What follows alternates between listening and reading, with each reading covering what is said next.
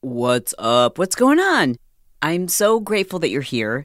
Today, we're going to talk about a topic that will or maybe has impacted you as a parent. If your kids are living at home, this is something that's going to happen at some point. Hopefully, it's inevitable. Hopefully, it's your goal. Hopefully, you see it as a success. Nonetheless, it's also it can be really painful. And for some, it can be absolutely debilitating and depressing, but it doesn't need to be. And I hope it isn't that way for you. I really do.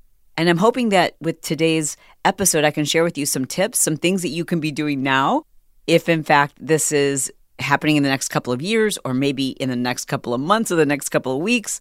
Maybe you tuned into this episode because you're dealing with it right now. You are in the middle of that empty nest syndrome, where you feel like there's a hole in your heart and you kind of don't know what to do. This episode's for you. All right, let's get to it. Let's start with the poem. Oh, how the years go by. Oh, how the time can certainly fly. From once just a thought and faraway dreams, now in my arms and in my eyes you gleam. The presence of you, your laughter and smiles, which go on for miles, warms my heart and my soul. You're growing up so fast, as I wish each moment with you would last. Forever, my little boy will someday be a man, and right by your side I will forever stand. I will pick up the pieces when you fall. I will hold your hand and help you stand tall. And when the day comes, when you are on your own, never feel that you are alone. No matter how near or far apart, I will always be right there in your heart. Always remember, whatever you go through and no matter what, I will always love you. That poem was written by Amy R. Campbell. I found a couple of other really beautiful poems that they were just so sweet. I couldn't get through them without crying. So I was like, okay, I can get through this one. It's emotional, and it reminded me of how hard it was to hold it together when Brock left for college. And so today's episode, maybe you're in the preparation stages. Maybe your kids are, really young, but you're already freaking out thinking about this happening someday. And by the way, if you're that mom who, when your kid went to their first day of kindergarten, you bawled your head off, I'm telling you, when they leave the house for good, when they move out, it's going to be tough. So we need to toughen you up now, right? Okay, mom or dad, this can affect dad sometimes way harder than it does sometimes the moms. And for whatever reason, society, we always assume that it's going to be the mom who's torn up and dad's just going to be tough and handle it or whatever. But I mean, if you know of a dad who's really close with one or both of their kids or all their kids or whatever, or they're going to struggle in some way, or maybe they are struggling, or maybe they had a child just leave, please send them this episode because I think anyone who's a parent will find it helpful. I hope that you will. I intentionally avoided naming this episode anything about empty nesters because I will touch on that a little bit, but what I want to talk about is the emotion that you feel when a child leaves home, and you might not be an empty nester.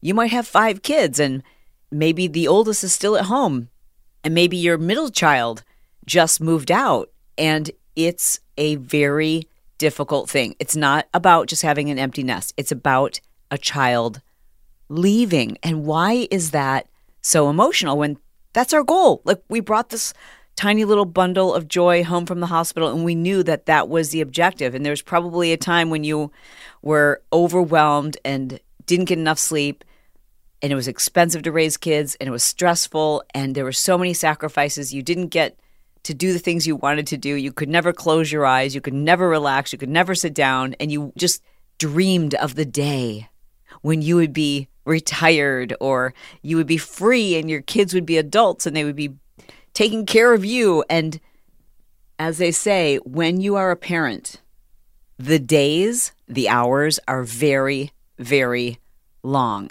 but the years are so fast. My dad and my mom would always say that to me, you'll see someday you will understand. And when they would say that, it felt maybe 100 years from now, it's so far away. And then all of a sudden we blinked and Brock was leaving. And then we blinked again, and Sierra was leaving. So the way I want to organize this episode is I want to talk about the feelings that you're going to feel, maybe some of the do's and don'ts. And then I'm going to go back and talk about what you can do to prepare for those of you who aren't yet there. And then lastly, I'm going to address some things you can do if you're in it and you're feeling it and it's heavy and you want to know when you're going to feel better. All right. So first, let's just talk about the reality of it. And you're going to have to face this. Everyone feels it. Your dogs are going to feel it. Your pets are going to feel it. Even if there's, 5 kids and one leaves, there's less laundry. There are fewer groceries. And these things might seem like positives, but they're all reminders and the balance is slightly off. I mean, just think about if you ever had roommates. Maybe you went to college and you had roommates and then like one roommate moves out. It's like the whole energy of the house feels different. How you relate to the other members of your family changes. And there are certain situations that make this even more challenging. For example, if you are a single parent, if you have an only child, if you have more than one child and your siblings, those siblings are very, very close. If the child that leaves first is kind of like, I don't know, the light in the house or the comedian in the house or the one that kept the peace or the one that organized, like they played a very kind of instrumental role in the family dynamic, that can make this incredibly challenging. I say all that because this is a form of grief. It's very much a form of ambiguous grief. Now, if you did not listen to that episode and you're feeling that grief, that sense of loss, I want you to go back and listen to the episode. I will post a link to it in our show notes to the episode that I did exploring the concept of ambiguous grief. You will likely experience ambiguous grief when a child leaves the house. Maybe they are going away to college. Maybe they're just moving out and getting their own apartment just down the street. It still feels like a loss because the relationship has changed. And so you're grieving what once was, even though the person is still alive, even though there's so much to look forward to because the relationship is changing. For many, the experience is very much that of ambiguous grief. And because grief is so different, like there's so many different types of grief, and the same is true when a child is leaving the home because there's all these different dynamics. When our oldest left in the months prior to it, I was like, I'm not going to be sad at all. And I kept thinking, is there something wrong with me that I'm not worried about this? I don't think I'm going to be sad. I think it's going to be exciting. I'm really excited for him. I can't wait to go back there. So he went across the country. He went to Georgetown University. We live in Southern California. So, I mean, it wasn't like a quick flight. It was a long flight. It was far away. And he was going to start in the fall. And then suddenly in I think maybe May, he decided that he was going to go early. And that kind of caught me off guard. So he went in the summer to get ahead with some of his credits. And I was like, oh, okay, I'm fine. Sadness still hadn't set in yet. For me, sadness did not set in until we were on the campus, moving him into this tiny, dark, dreary, dreadful, itty-bitty campus dorm room. It was so gross. It was so hot, so sticky, so small, and like these 2 tiny little bunk, I just was like, oh God, this seems so uncomfortable and it's so far away and he doesn't know anyone. And like, it really started to hit me. And Brock's a pretty sentimental kid as it is. And something about, while we're moving him in that day, I'll never forget it. He had this quality to him, this young man who we were taking to start his college career. He suddenly that day didn't look like a young man. He looked a little scared. He looked like a little boy. And that kind of ripped my heart out. And then there was this moment where the sun was setting and I was just like, oh, you know me, like I don't like to feel sadness. I don't like to feel it. People are like, oh, you got to sit with it.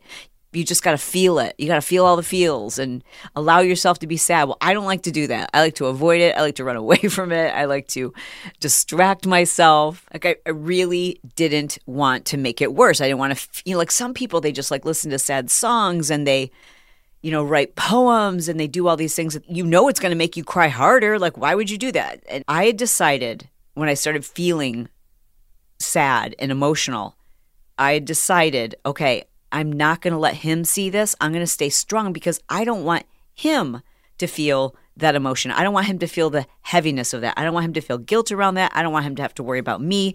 I remember when I moved to Southern California from Michigan, I remember my mom breaking down and crying, and I remember just feeling so much guilt over that, and I wish she hadn't done that. Mom, if you're listening, I love you. Like, I get it now.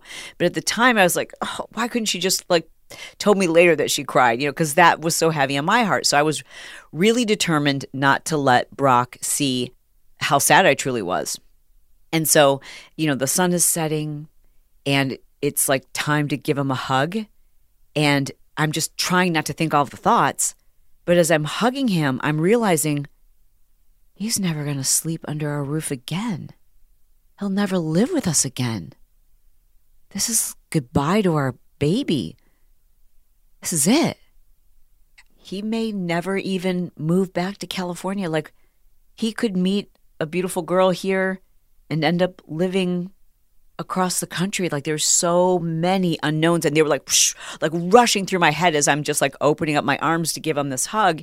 And as hard as I was trying not to let him see me cry, I was crying, but not heavily, not like weeping. I didn't do that until we got in the car, but the sun was setting, and then I saw him just like walking down this driveway to his little dorm room, and it was so emotional, and I was not expecting that, was not anticipating that.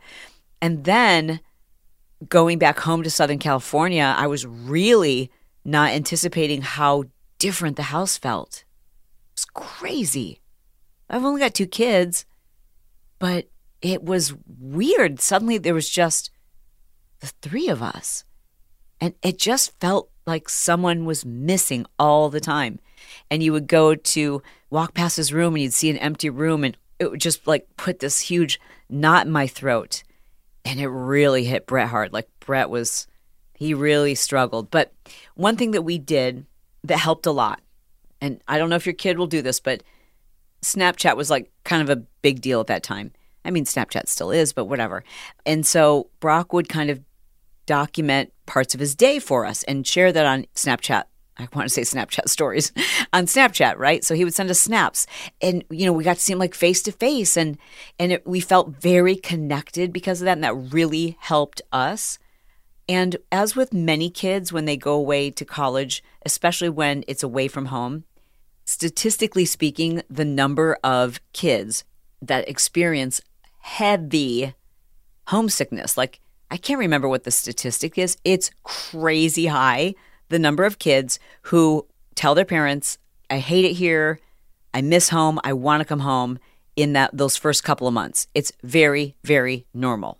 And that's a struggle because you then ask yourself like, because you're missing them, so you want them to come home. And I kind of think it's a mistake. I think every kid's different. I think it's important to see if they can get through it, to see if you can get through it, to just try. I mean, obviously, if your child is suffering, if they are severely depressed, etc., if you're worried about them, well then, hello, bring them home. I get it. But it was hard, and it was hard for Brock, and we had tearful conversations, many of them where he was, really felt alone and felt homesick and felt out of sorts and didn't feel like he fit in there. And, and before long, that changed. But there were times where it just took everything in me not to say, well, just come home because we miss you too. It was really hard. And okay, so when did it start to get better? It started to get better because I had planned to do things that I knew would keep me busy. I had planned things that I had been putting off because there just wasn't time, right? So when a child leaves, you've got all this extra time, whether it's more time because you're not driving them or going to different sporting events or just whatever it is. Like, kids take time, even even high schoolers, they take a lot of time. And so I remember thinking, okay, so when he leaves, that's when I'm going to do more hyperbaric oxygen chamber treatments. And that's when I'm going to practice roller skating. Like I set up some things that I specifically was waiting until he left so that I would have something to look forward to. This seems like the perfect place to take a quick break. Let's talk about adult beverages. Specifically, let's talk about wine. We're going to talk about dry farm wines because let's face it, not all wines are created equal. And on this show, you know I am dedicated and devoted to getting you to do things that are just a little bit healthier for you, but to still enjoy life. Like life is too short not to do the things that you enjoy. And there's a lot of research and science out there to suggest that a glass of wine is actually really good for you. But let's face it, not all wines are created equal. So is alcohol healthy? That's like saying, is meat healthy? Well, it depends. All things, it depends on the source. That's why I have dry farm wine on my counter. It's why that's the wine that I have delivered to friends because I care about their health. It's why when I go to a restaurant, I bring my own bottle of wine. I bring a bottle of dry farm wines. So what is dry farm wines? It is a company based here in the United States that imports from a bunch of different wineries, small family-owned wineries throughout Europe. So it's not just like one winery. What they're doing is all the work for you. They're doing testing to make sure that all of the wine is pure, 100% organic, and that you can actually taste the difference. As a matter of fact, you'll feel the difference. Now, I know this is true for me, and it's true for almost everyone I know who has tried this wine talks about the way you feel so differently when you drink this wine versus most domestic wines, which are filled with additives and preservatives and junk. And then we wonder why the next day we have a headache or feel foggy or have a migraine or just don't feel good. Like I never used to drink wine because I didn't like the way I felt until I tried a bottle of dry farm wines. And again, it's not that dry farm wines is a particular brand of wine. It's that they've sourced the best wines, the best European wines, and they've done all of the quality testing to make sure that there are no preservatives, no additives. It's less than 1 gram of carbohydrates and less than 1 gram of sugar. Now, there aren't very many alcohols. In fact, are there any alcohols that you can say that about? I don't think so. In my opinion, this is your healthiest option. Now, here's the way Dry Farm Wines works. It's a subscription. So you get 6 bottles of wine, and when you use my code, which is dryfarmwines.com/Chalene, you're going to get an additional bottle for just a penny. Now, they will give you a variety of wines. You can do a collection of, your 6, you can break that up any way you want, like 3 red, 3 white. And if you find one that you love from a particular winery, you can work with them and customize your order. So maybe it's like all red from that particular winery, or you can do all whites, or you can change it up each month. Believe it or not, you're going to go through 6 bottles very quickly. And if you don't, you can gift those. It's just a great way to make sure you always have the healthiest wine available. Listen, dudes, girlfriends, if you're going to enjoy the occasional cocktail, I'd like to encourage you to try a healthier alternative. Go to dryfarmwines.com/Chalene to enjoy an additional bottle for just a penny. All right, now back to the show. The other thing that really helped was Brett and I being able to talk about this. Now, that's tough. If you are a single parent and it's an only child, you have got to do some planning beforehand. And if you didn't do that and you're in the middle of this now, well, then you've got to take steps. And I'm telling you, one of the best things you can do is speed up the process by going to see a therapist about this grief that you're feeling. It will speed up the process. I promise you that. Everything gets better with time. But a big piece of this is allowing yourself to walk through the grief and to let go, to accept the fact that your child is still your child. They will forever be your child. And the relationship isn't gone. It's just different. It's growth. And it's a beautiful thing. And the longer you hold on to the pain in the past and you wallow in it, the harder you're going to make it on your child. You will stifle their growth. Your grief, if it's known to them, if it's felt by them, will impact their potential. So it's very important that you don't lean on them for emotional support, that you don't share with them how much it hurts that they're gone. Of course, it's okay to let them know that you're sad and you miss them, but if you place too much grief and pressure and emotional strain on them, all you're doing is limiting their ability to reach their full potential. And I know you don't want to be selfish like that.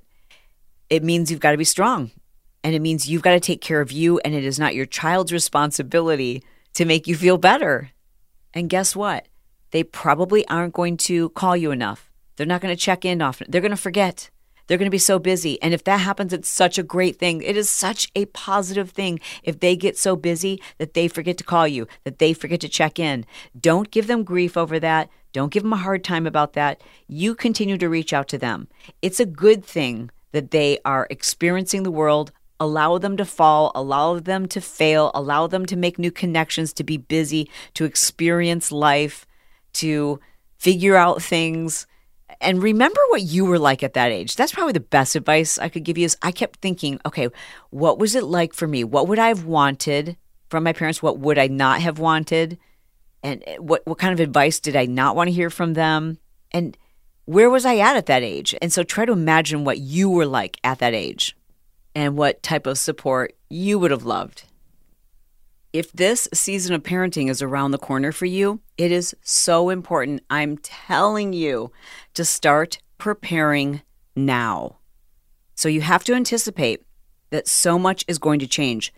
So you want to start putting pieces in place before you become an empty nester. For example, when all of your kids are gone out of the house, like your friend circle changes, the restaurants you go to change, and you will suddenly have all this extra free time.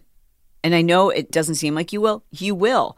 You just can't even imagine how much kind of forced structure you have when you've got kids. There's so many things you have to do at specific times. And it might sound like, oh gosh, I cannot wait. It just sounds like freedom. But it's weird. And when you don't have that kind of structure, depression and sadness that leads to depression, can happen pretty fast. Structure keeps us moving, keeps us going, keeps us focused. It keeps us on our game. It makes us feel normal. Think about that. Have you ever been on a vacation where you suddenly feel a little out of sorts and it's because you don't have your normal routine, your normal structure? That structure is so important. So if you're anticipating being an empty nester, you need to start to figure out how you're going to keep structure in place. So maybe every day at 8 a.m. is when your kids were up and getting ready and leaving for school. And maybe that's, you were there with them in the morning, or maybe you drove them to school, or maybe you made them breakfast, or whatever was your routine. You need to do something else now at that time and not just go and think to yourself, oh, it's going to be great. I'm going to be able to sleep in. No, don't do that. You definitely need that structure. You also need to start making connections, social connections that aren't connected to your kids or your kids' activities or your kids' school. I know you feel like you're going to be friends with these same parents forever. You won't be. You just won't. It's also essential that you put some of these plans in writing, because it's a very different process to say, you know what, when the kids are gone, I'm really looking forward to starting a garden. I'm really looking forward to getting in the best shape of my life. That's different than saying, I have a goal of getting down to whatever percent body fat by such and such date. Like, I need you to come up with a very specific goal. When little Johnny starts school in the fall, away at college, I am going to enroll myself in culinary school. Like, I want you to specifically write down something that you're going to start, and something like a goal for yourself, not just I'm looking forward to, but like a specific goal, something that you are going to work on and work towards, because growth is so important. If you're wallowing in the sadness and the past, then you're not growing. And if you're not growing, then you're dying. Boy, that was kind of harsh, wasn't it? Jeez, simmer down, Chalene. You know what I'm saying? Like, it's what makes us feel alive. And I want you to feel that. Growth can happen at any age. Look at Marge, my mom. She's 74 years old, and she just got Zumba certified this month. She's so excited about her Zumba gear. She is so excited to start teaching. Growth needs to happen throughout your life. You are never done growing. And I want you to look forward to that. And I want you to put specific plans in place. If you are married and you are the parent who got so wrapped up in your kid, and dads are just as guilty of this as moms, making your child or your children the center of your universe, being so hyper-focused and so overly involved in what they were doing and who they're talking to and all of their sports and activities and every single waking moment you're worried about them and thinking about them, that has become a full-time job. It's a job that you are going to get laid off from. You're going to get fired from that job. Your services are soon no longer going to be needed. And if you're living your life that way, now is the time to pull back, to spend less time worrying, less time over-involved, and start developing your relationship with your partner. And if you don't have a partner, if you're not married, then you've got to start developing your own independence, because your identity right now is wrapped up in that job and you are about to get laid off from that job. So then what is your identity? What does your day entail? Who are you? What purpose do you have in this world if the thing that you have been doing for the last 18 years, you're no longer doing? That can be a real identity crisis. Expect that. Know that that's coming and start planning for it. That means pulling back a little bit, land the helicopter, start investing in yourself. And if you are in a marriage, it's time for you to get to know your partner. Start relying on them. Start connecting. Start doing your date nights now. Do not make the mistake of saying, once we're empty nesters, that's when we're going to get reconnected. That's when we're going to start doing date nights. That's when we're going to get to know each other again. Because I've heard from so many of you who you expected that would happen, but one or maybe even both parents were like so wrapped up in the kids that once the kids were gone, it literally felt like a death. And we know that the divorce rate, when there is a death, is very, very high. And sadly, there are many marriages don't survive it. And it's because it's not the kid's fault, that's for sure. It's because there was never a connection. There was never any emotional intimacy between partners. The intimacy was with their children. There was an intimate family relationship, but there wasn't an intimate relationship between the parents. So what can you do about that? Go to a marriage counselor now. I had a great couple on my podcast a couple months ago, and I've heard from so many listeners who have gone and done their weekend retreats, and they've said, in fact, I got a message from my girlfriend in Michigan. She's at the beginning stages of her second marriage, and she's like, I just want this to be such a strong foundation between the two of us. And I heard that episode. I looked them up. I went and did their marriage retreat weekend. She just said, we walked away feeling so much more connected, and every couple should do this. No matter what state your relationship is in, you will walk away better for it. So, start doing those things now. Don't wait. If you're hearing this message and you are not yet at that stage, now is a time to start planning, making those connections, creating those hobbies, new habits, thinking about how you're going to structure your day, getting reconnected to your spouse or your friends or even yourself. And lastly, for those of you who are now empty nesters, some advice I have for you. Number one, get excited. It gets so good. Yes, it's a little painful at first. It hurt my heart. How long? I think it's different for everybody. I know I started to feel much better about Brock after, probably 2 months, 3 months.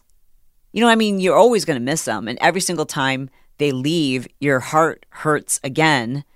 Eventually he transferred and went to UC Davis, which is in Northern California. And it's hard every single time they leave, but it gets better and better and better. I think that the first child leaving is probably the hardest because it's your first. It was a little easier when Sierra left, and I don't know if that's because she moved out and just moved an hour away, so we knew we could see her more often. But it was also a difficult transition because when Sierra left, now we were suddenly and officially empty nesters. And I have to tell you, I got over it pretty quick. it's kind of cool to be able to walk around your house and, plug your ears if there are children in the car, or if my kids are listening, definitely plug your ears. But like, it's great. You can have sex in other rooms if you want.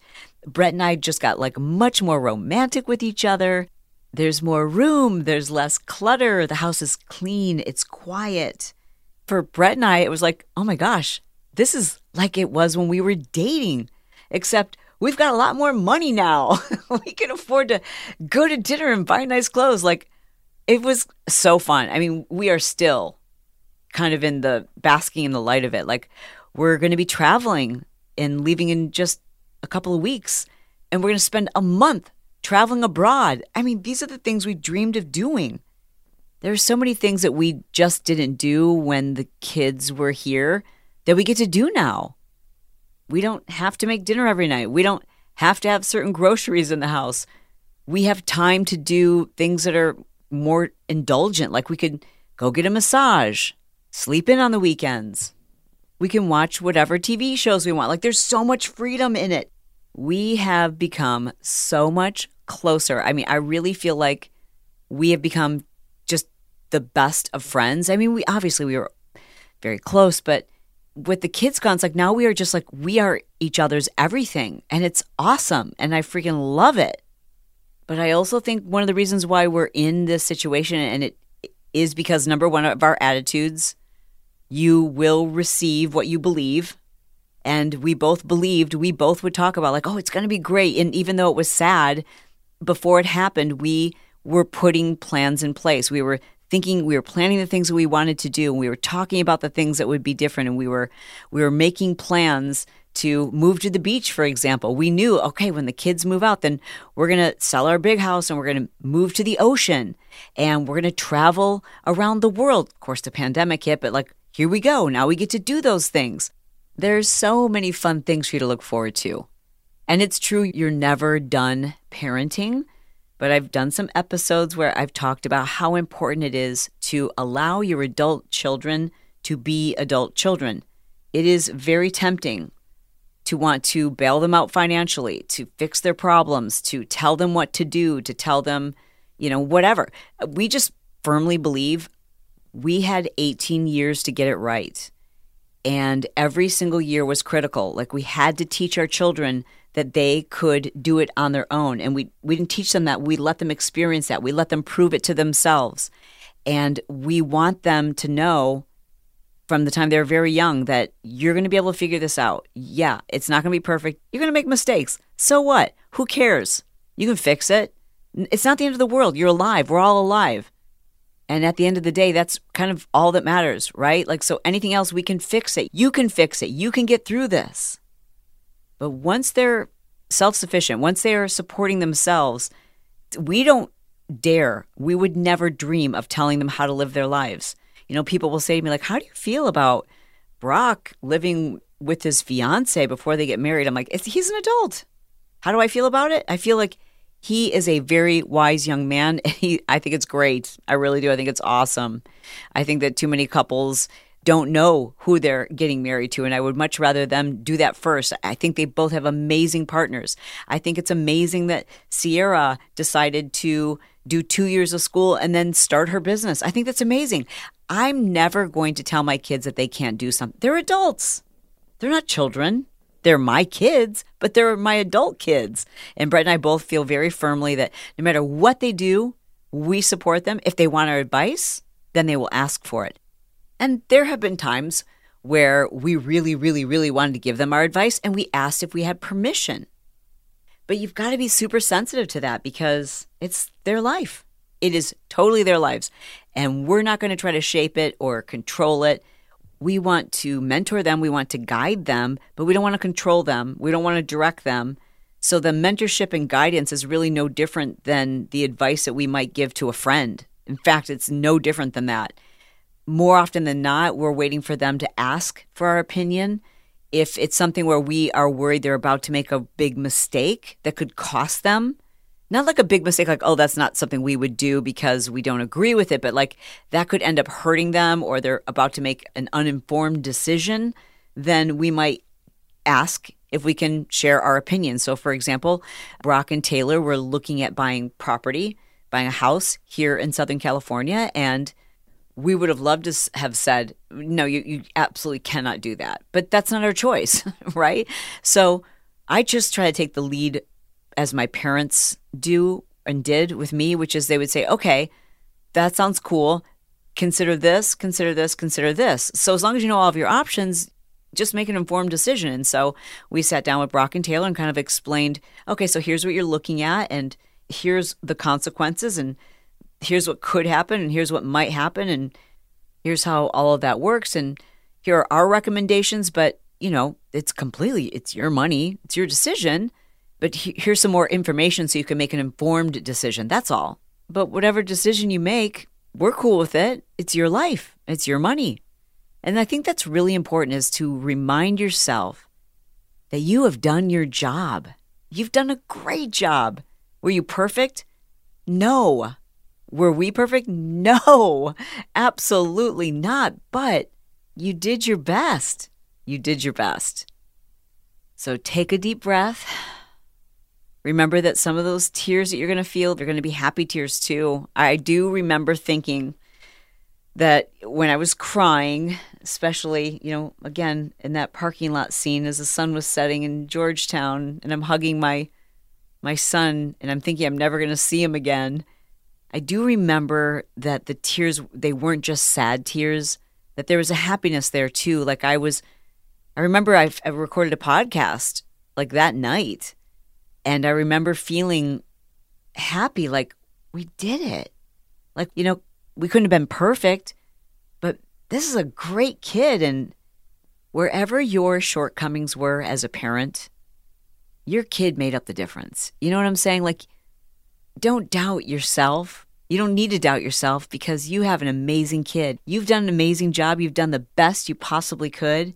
And you've got to believe in that child now, that adult kid. You know what I'm saying? They will always be your kid. It's a season. It's a season of life. And in different seasons, we find new passions. We find new joys. We find new hobbies. We find new purpose. And I want you to look forward to that. All right? I love you. I mean it. And I'll talk to you soon. Hey, it's Kristen, Shalene's podcast manager. Look at you. You made it all the way to the end. That's awesome. If you loved this episode, which I'm sure you did, why don't you go leave Shalene a review? She would love to know which episode it was and why you liked it. What hit home with you? Shalene literally reads every single review. She loves hearing your feedback, and she uses your comments and your ideas for future episodes. So go leave a review, and while you're at it, could you check to make sure you're subscribed? That way you will never miss a single episode of The Shalene Show, which we release on Monday, Wednesday, and Friday, every single week. Now, if you need a little bit more podcasting to fill up your time on Tuesdays and Thursdays, did you know that Shalene has another podcast that she co-hosts with her son, Brock? Yep, she does.